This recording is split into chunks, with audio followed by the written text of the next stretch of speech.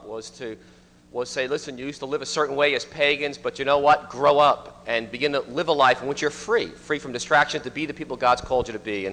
And we talked about a simple life, a centered life, you remember 2 weeks ago. And last week we talked about radical singleness and radical marriage. And if you're single, we talked about the whole passage in 1 Corinthians 7 about just throwing yourself into God, throwing yourself into His kingdom, His work, His service, and that by being single is a tremendous gift as seen by Paul. And he says, what are you doing with that? And then the marriage, we talked about the other side of marriage besides glory was something called distractions. And that Paul brings it out very clearly here, and that as married couples and individuals here, it takes a tremendous amount of time, effort, and energy to live a life that's not distracted. And Paul says, do everything you've got to do to get yourself free as a married individual so you can serve Christ. Let nothing, no one, no situation hold you back from that. And it's going to take a tremendous amount of work because you made the choice to be married. But he says, again, it was last week, verses 29 to 31, go for it. Do it. That's God's call for your life. So let's pray for a minute. And as we move into this third kind of theme on this, a life free from distractions, it's one about calling. It's really difficult to communicate. I'm praying for the grace of God.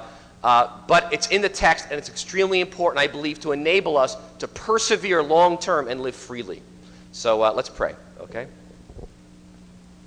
Lord, I do ask you, Lord, for grace now, for me, for us, to hear you, to touch you, Father, that you might set us free.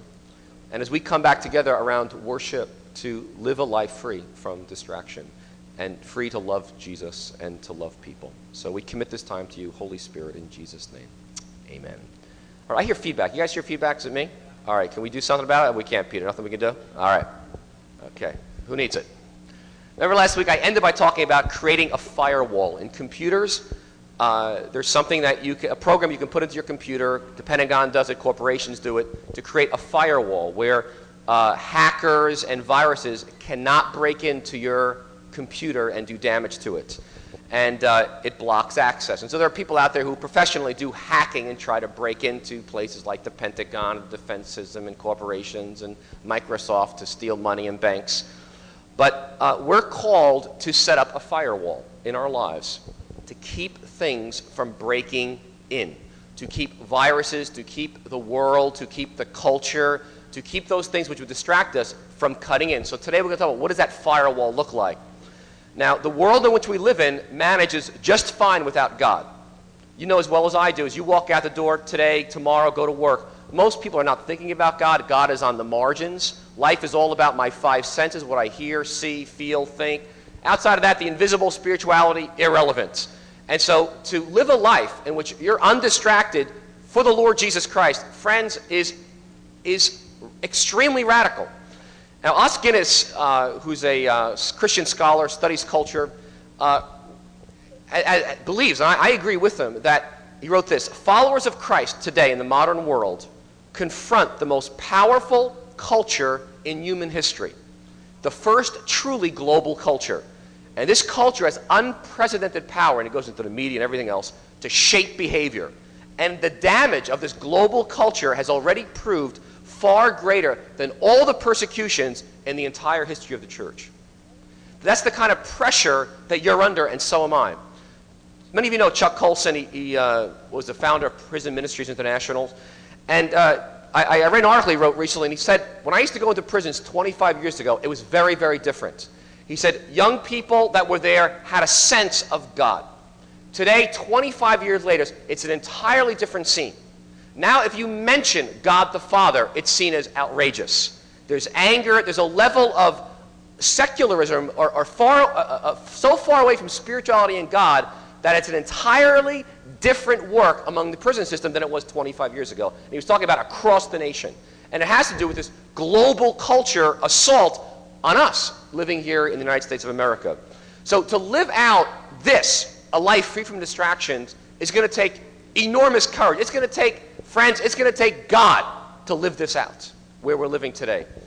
Now, some of you are history buffs, and one of the most courageous little stories about courage comes from, it's a true story, in ancient Greece, 480 BC. There was the great Persian army at that time led by a guy named King Darius. And they were, King Xerxes, and they were coming to invade Greece. They were conquering countries one after the other. They had, at that time, the greatest army the world had ever known.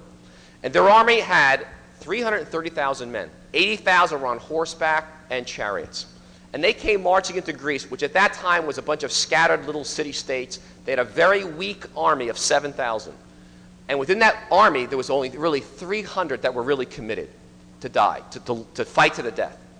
And so you got to imagine this army of 330,000 people marches into Greece to basically pounce and wipe it out.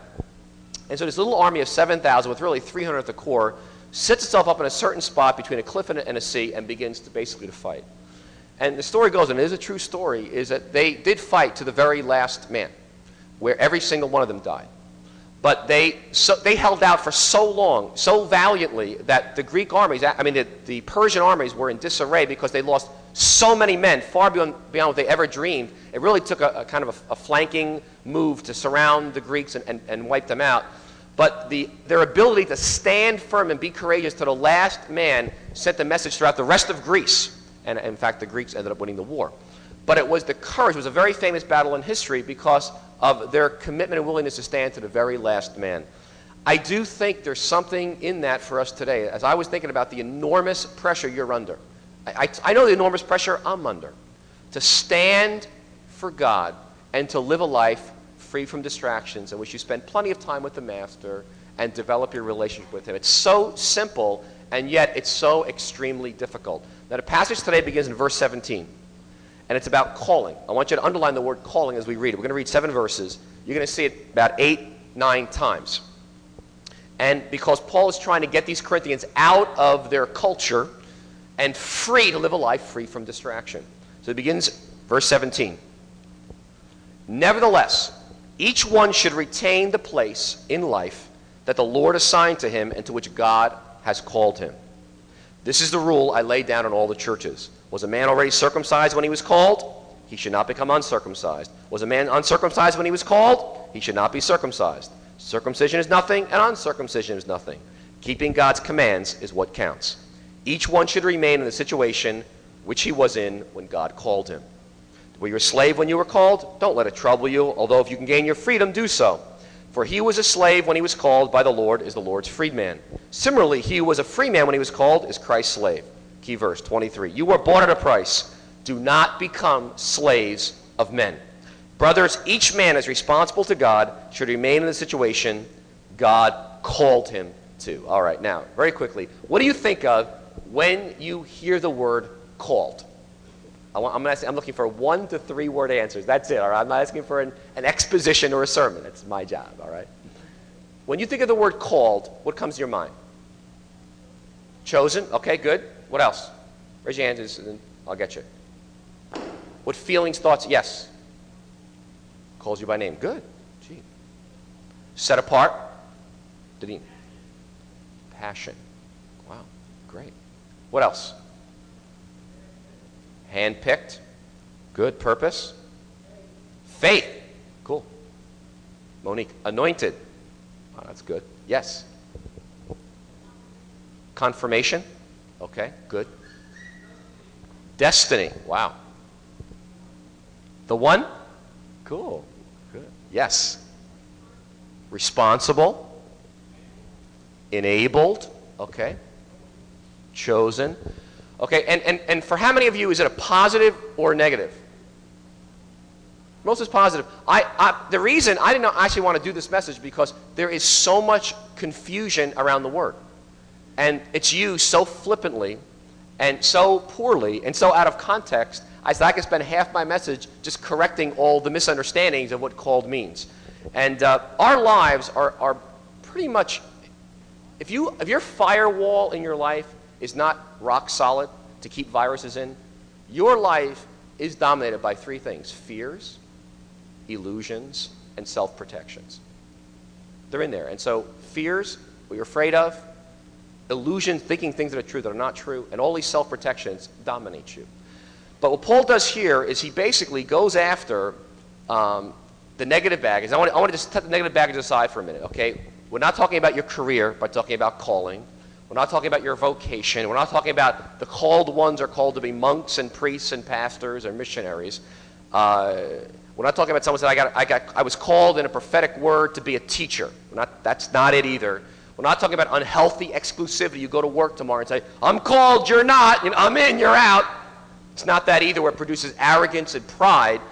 For Paul, calling was meant to motivate you to see life completely differently so you would live free from distractions. That's how he lifts it up here. And he says, if you can get a hold of this, it will enable you really to have a firewall, to be free from the things that would come in and cause you to be fearful, live in illusions, be self-protective. And because fundamentally, calling is a whole different way of seeing your life. Now, it's 9 times here in the text, and really very simple calling, and really, a number of you hit it. If I call you on a phone and say, hey, Ken, hey, Joe, it's someone calls your name. And calling is, when you came to Christ, God called your name. Peggy, Joe. And it was personal, and it was your name on it. And he chose you for that. And I was thinking about the lottery. The last lottery, the big one, it was 1 in 76 million. Now, it is like in 1 of 76 million, God chose you. And he called your name. And not only that, he adopted you. See, we talk about made in the image of God. You're very special. Every human being is special. This called thing is a much higher, bigger, larger thing. Because not just that you're made in the image of God, you have been chosen. You have been called out. And in fact, the church means called out people. And with your name on it, guys, I'm inviting you to me. I'm calling you to myself. That's the first call, to someone, then it's to do something. And I'm calling you to myself to participate with me in what I'm doing in the world. It's a calling. That's your life, says God. So he calls Abraham, he calls Moses, he calls Nehemiah, he calls Gideon, he calls Jeremiah, Isaiah, Paul, the 12 disciples, and he calls you. And he goes, come follow me. And he says, you're called. From the moment you give your life to Christ, you are a called individual. And now your life is wrapped up in this world plan God's got for you. So now, it's first to a person, that's Jesus. And then secondly, it's to a mission. Now, let me look at verse 17 just a minute. I'll just make a couple comments, and I want to try to apply this, all right? He says, listen, each one of you should retain the place of life in which God's assigned to you. Now, he's not saying, listen, you got a crummy job, stick with it for life. It's not what he's saying. Okay, again, you got to read the whole rest of the chapter, the rest of the book. His point is this: don't get wrapped up in whether you're married, single, divorced, widowed, regardless of your job, your social class, your economic place in society. These things are purely secondary. Understand, in a much larger perspective, you are a called individual. And God has called you to himself. And he's called you to a mission and a purpose to serve him. You are chosen. You're special. You're different. You're really different than everybody else. And because you belong to me. And so he goes, circumcision is nothing, verse 19. Uncircumcision is nothing. He goes, it doesn't matter. And I love verse 23. He goes, 23, you're bought at a price. Don't be a slave to anybody. Don't be wrapped up in what people think. You belong to God. And so he says, grow up, or else all this stuff will distract you. Now, so we have a lot of occupations here, right? We have nurses, we have some doctors, we've got a couple of lawyers, you got social workers and teachers and homemakers and what else? Carpenters, printers, salespeople, entrepreneurs, you name it. We got actors and dancers and singers and investment bankers and stockbrokers, and you're all here. A lot of occupations, but there's only one calling. Got to hear that. Whatever your occupation is, you have one calling. And Paul says it's to him. You are chosen and destined and set apart for him. In fact, church means a bunch of people gathered together who've all been called and chosen to him. It's not about whether you're going to be, quote, a priest or a monk or a pastor or a missionary. That's irrelevant. Paul says everybody's in this. If you're a Christian, you're called and chosen. Can I hear an amen on that? Amen. All right, now, with that all set. That's why a fellow named William Perkins wrote a long book about calling in the 1500s. And here's what he said this: if you are succeeding in your profession and becoming very successful, making a lot of money, moving up the ladder, he says, it may be a blessing, but it also may be a test of your real calling. It's a test to see if you will be pure to your vocation. Your real vocation, which is to him, to Christ, to love and serve him, and then to fulfill your mission that God has for you in your life. But he says, really, the very blessings, as you move along and climb the ladder or get blessed by God, really could be a test. And he says you need to evaluate that based on your calling. Remember last week I mentioned Hudson Taylor, that he was engaged, and he was going on his way to China. And she didn't want to go to China. She was a believer, breaks up the engagement, he goes to China. Now, based on his calling is the reason he broke up the engagement. He said, you know what, my calling is first to God. And God's asked me to go to China. She doesn't have that. She doesn't want to do that. She has no interest in that. But my calling is to him. And so that calling to him takes precedence over everything in life. It really is the lens. You got to hear this. Calling is a lens. Go down for a minute. Go down in the thing. It's a lens through which I see everything. And again, oh God, help me. Calling is the lens. As you look at your life, through which I screen every relationship, every activity, every choice, and every difficulty in life. It is the lens. I don't know, what's your lens by which you make decisions? Paul says the lens by which you make every decision, where you move, what you do, who you relate to, is the calling. The fact that God called you to himself to serve him, to be part of his worldwide mission in the church. So if you're married, for example, you know what? As a married person, the calling is, oh my gosh, I want to honor God and glorify him as an individual in my life and what I allow into my life. As a married couple, I want to honor and glorify God in everything we do, everything we touch, everything we spend, every activity we do. And then as we raise our children, I want to honor and glorify God in the whole way I raise kids. Regardless of what the culture is doing, I want to look at the question, how does this relate for me loving God and fulfilling his purpose for my life? Because that's bigger and more important than anything. All right, now, with all that said, so I know for us as a married family, we've got to keep life very simple. Because once we get off simplicity, I lose any sense of calling, and I'm just running around like a madman. And what happens is this huge culture just starts pushing and moving me around. I start comparing myself to everybody else. What calling? Calling who? I believe Os Guinness is correct. If you can get this calling thing into your bloodstream, it will transform your life. You will look at everything differently. It will be the lens. Now, you need two things to do it, okay? And here's my two little points here. The first is courage. You see it, number one? It takes tremendous courage to live this kind of a life, free from distractions, in which I have a sense of, I'm called by God. Chosen, distinct, separated. He's called me to himself first, and then to do some things. 2 months ago, there was a number of articles in the paper about a guy who was the head of the East Coast Bloods, which was a gang in Brooklyn, and his name was Leonard Mackenzie. And this fellow had a long crime record, apparently very brutal, very evil. And he was in Brooklyn, and he was outside a bodega, a grocery store. And there was also another guy outside the grocery store talking to a young lady named Tyrone Powell. And Tyrone Powell basically was talking to this girl. This gang leader walks by and says, "What are you looking at?" And the guy got all scared. "I'm not looking at anything," and he kind of backs into the bodega.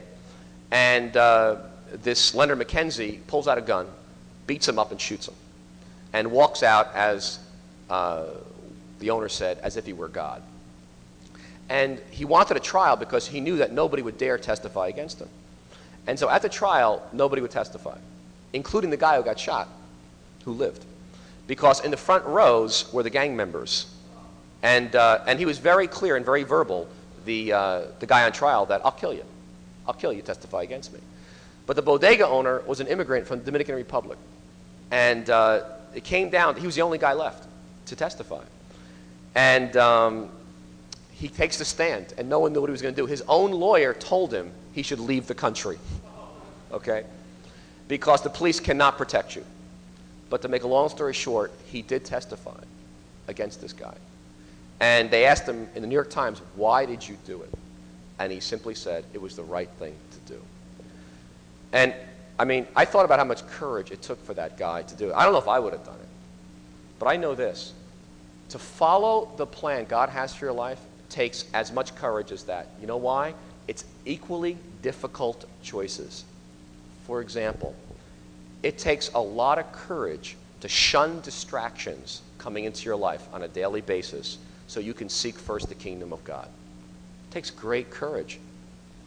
whether it's job, family, friends. It takes a lot of courage to emotionally stand up to your family of origin, maybe your dead parents, to be willing to look at that and break from patterns of generations in your family and begin to live a life that's different because of Christ. Friends, that takes great courage. It takes a lot of courage to be you, to not live out the script somebody else has for your life, to not live out what everybody else's expectations are, but to live out the unique life God's called you to be. It takes great courage. It takes great courage to be a fool for Jesus and to look stupid. It takes great courage to be a young person in junior high, high school, or even college and to follow Christ and to make a stand for him and to be rejected, to be dumped by a boyfriend, girlfriend, to be alone, to be talked about behind your back. It takes great courage to be misunderstood by family and friends because you're living a life free from distraction. It takes great courage to say, who wants to not be a millionaire? In our culture, it takes great courage to say, that's not my life dream. My life dream is to pursue Jesus and to love him, to know him, to draw near to him, and to fulfill his purpose for my life. That takes great courage, and people think you're nuts. It takes great courage to get alone to be with God when you have a hard time being alone. It takes great courage to be a married person and work at your marriage so it grows into a place where Christ dwells, to deal with conflict, the messiness, to meet halfway. It takes great courage to have a marriage where Christ dwells and there's some glory. It takes great courage to be a single person and to say, my life is about Jesus Christ first. And as much as I would like to be married or be in a relationship, that is not my God or my goal in life. My goal is him. I've been called to him. That takes enormous courage. It takes great courage to admit your shortcomings and say, you know, I make a lot of mistakes. I know for me it takes a lot of courage to admit my mistakes. It takes a lot of courage to ask forgiveness when you were wrong. It's much easier to live in fear, self-protection. It takes a lot of courage to be vulnerable and weak so Christ can flow through you. You know, it takes a lot of courage to live in the pain of reality and not escape to fantasy, to addiction. It takes a lot of courage to identify those things along the way in life that caused me to become an addictive person and suck me and bring me down, to look for help. It takes great courage. It takes great courage to be honest. Friends, it takes great courage to be honest to yourself and to other people and to God. It takes enormous courage. You know, it takes courage to step out and use your gifts and get involved with other people who could hurt you. It takes great courage to do that, especially when you've been hurt. It takes great courage, friends, to love people. It takes great courage to grow in areas of your life where you have no models. Some of you did not have good parenting models, did not have a good intimacy model, did not have good emotional boundary models. And for you to grow, friends, takes great courage versus retreat behind a wall of fear and self-protection and illusion. It takes great courage to wait for God. When you trust his promises and you trust his word and you're waiting, it takes great courage. You know, it takes great courage to break unhealthy relationships that you know, rather than give you courage, are taking it away. And they're dragging you down. It takes a great deal of courage to work through forgiving somebody else. It is much easier to somehow escape from it and hope it just goes away. Should I go on?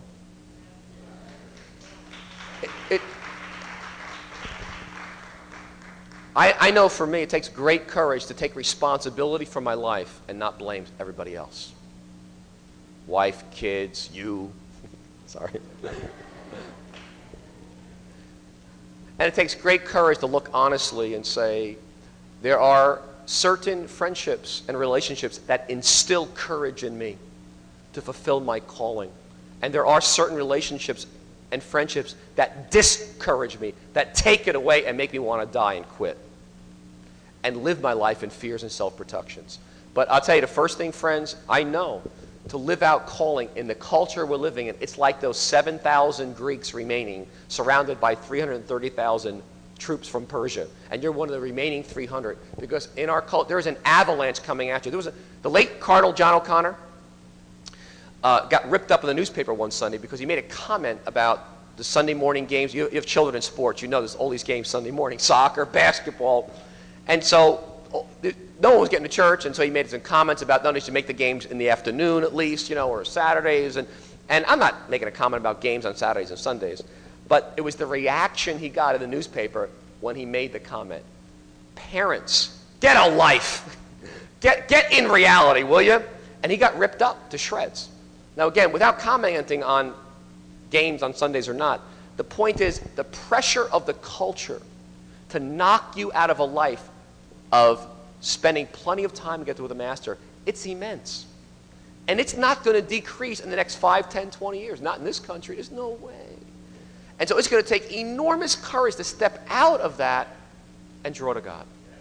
All right, let me close with this quickly. The second one, firewall, is gratitude. And I'll just say, I think it's a critical issue in the text. I can't go into it. But Paul is basically saying, whatever your situation is, be thankful. Now, most of you, I know, you're like me. You're grumpy.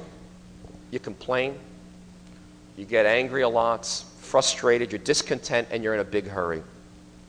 The critical issue for Paul is calledness and chosenness is a deep sense of, whether you're slave, circumcised, or Jew, free, just be thankful to God and let God just use that where you are. It's saying thank you. Most of the time, I know life looks messed up. It looks upside down, like Thelma talked about earlier. For the Corinthians it did too. Life is filled with sufferings, failures, disappointment, losses. Amen on that? Every week I put out on my curb recycled aluminum and cans, don't you? You know what God does? God recycles.